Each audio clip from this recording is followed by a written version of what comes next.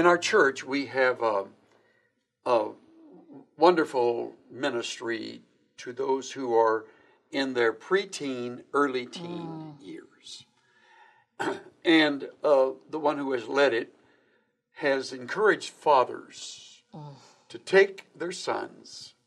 You know where I'm going with this. If the grandfather can go, if both grandfathers can go, it's even ideal. And to get away for a weekend and prepare for it in a couple of different ways. Some of them have chosen to bring a ring of purity. Yeah. And there's an actual ceremony where they spend their time discussing this decision the young man is to make in the presence of his father and his grandfather. And they end with an embrace, and the dad puts the ring on the boy's finger, and he said, every time, I want you to wear this right through marriage or whatever. Doesn't put it on his ring finger, puts it on the other hand. I want you to have that and remind yourself, this day, this weekend, I promise before God and my own family, I will keep myself pure. This is what the guys do, men do. We have one of our men that's begun what's called Man Cave. It's terrific ministry. Yeah. And one of the things that led to it was when he realized, who leads our children's ministry, realized that many of those dads, as they are getting ready to dedicate their children, we have a child dedication ceremony. You've seen that in our church. He realized they didn't really know who they were as men. So one of his favorite questions was, and is, when did you become a man?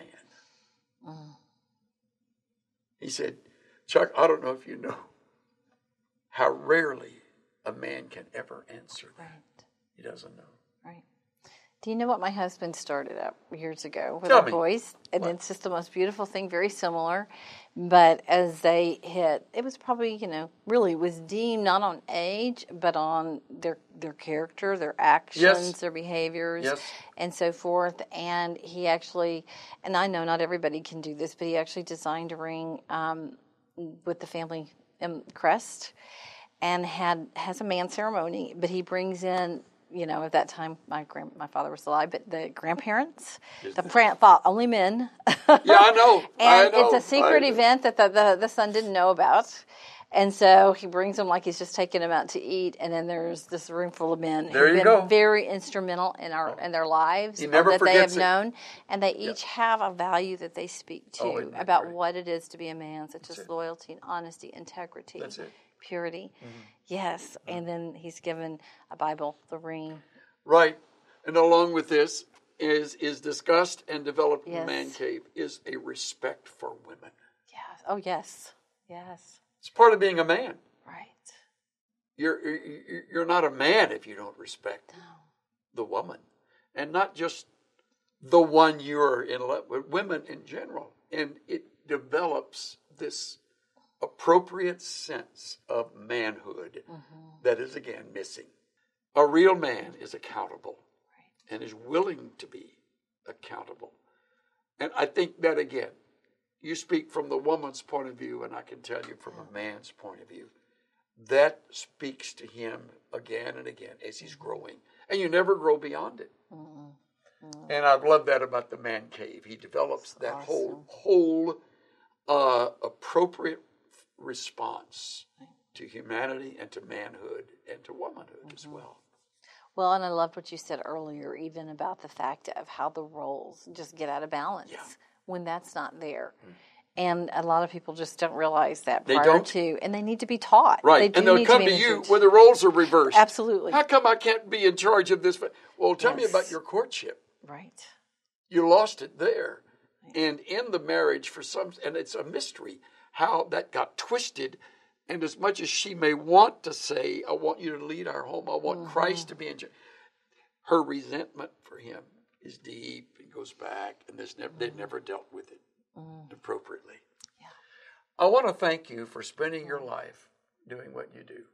Yeah. Well, I want to thank you as well, because I know you have been a huge supporter of Christian counseling. Yes. And in the context even of the confidentiality part of it, because I know that I've encountered that in my profession, where there have been, and not to put anybody down, but a lot of churches who don't support that and think that we need to bring that person, to the church with their issues. Yes. But they're never going to do that until they get to a safe place, right. and if they need to. So I think that's a huge thing, that someone feels safe, that they're able to go somewhere and be safe and talk. Yeah. Isn't that a pleasure to know that you can be a part of something that is safe? Yes. That upholds the dignity of each individual. Right. And wrong may have been done, which you don't condone, but you don't condemn. No. When all you got to do is look within. Takes away all the condemnation. It does. And the beauty of this is there can be a future and a hope. Isn't it great? Well, my tagline on my website is "Hope for Your Future." Oh, I didn't know and that. I actually have the 4 as the number 4 from the Hebrew letter 4, which you would know is Dalet, because it's the door. And the door that needs to open, and we have to choose, are we going to open that door, walk in, and start that process, or are we going to keep isolated and keep it closed? Isn't that great? Yeah. Now I know the code. There you go. Thank you, Cheryl. You're welcome. Thank you for having me.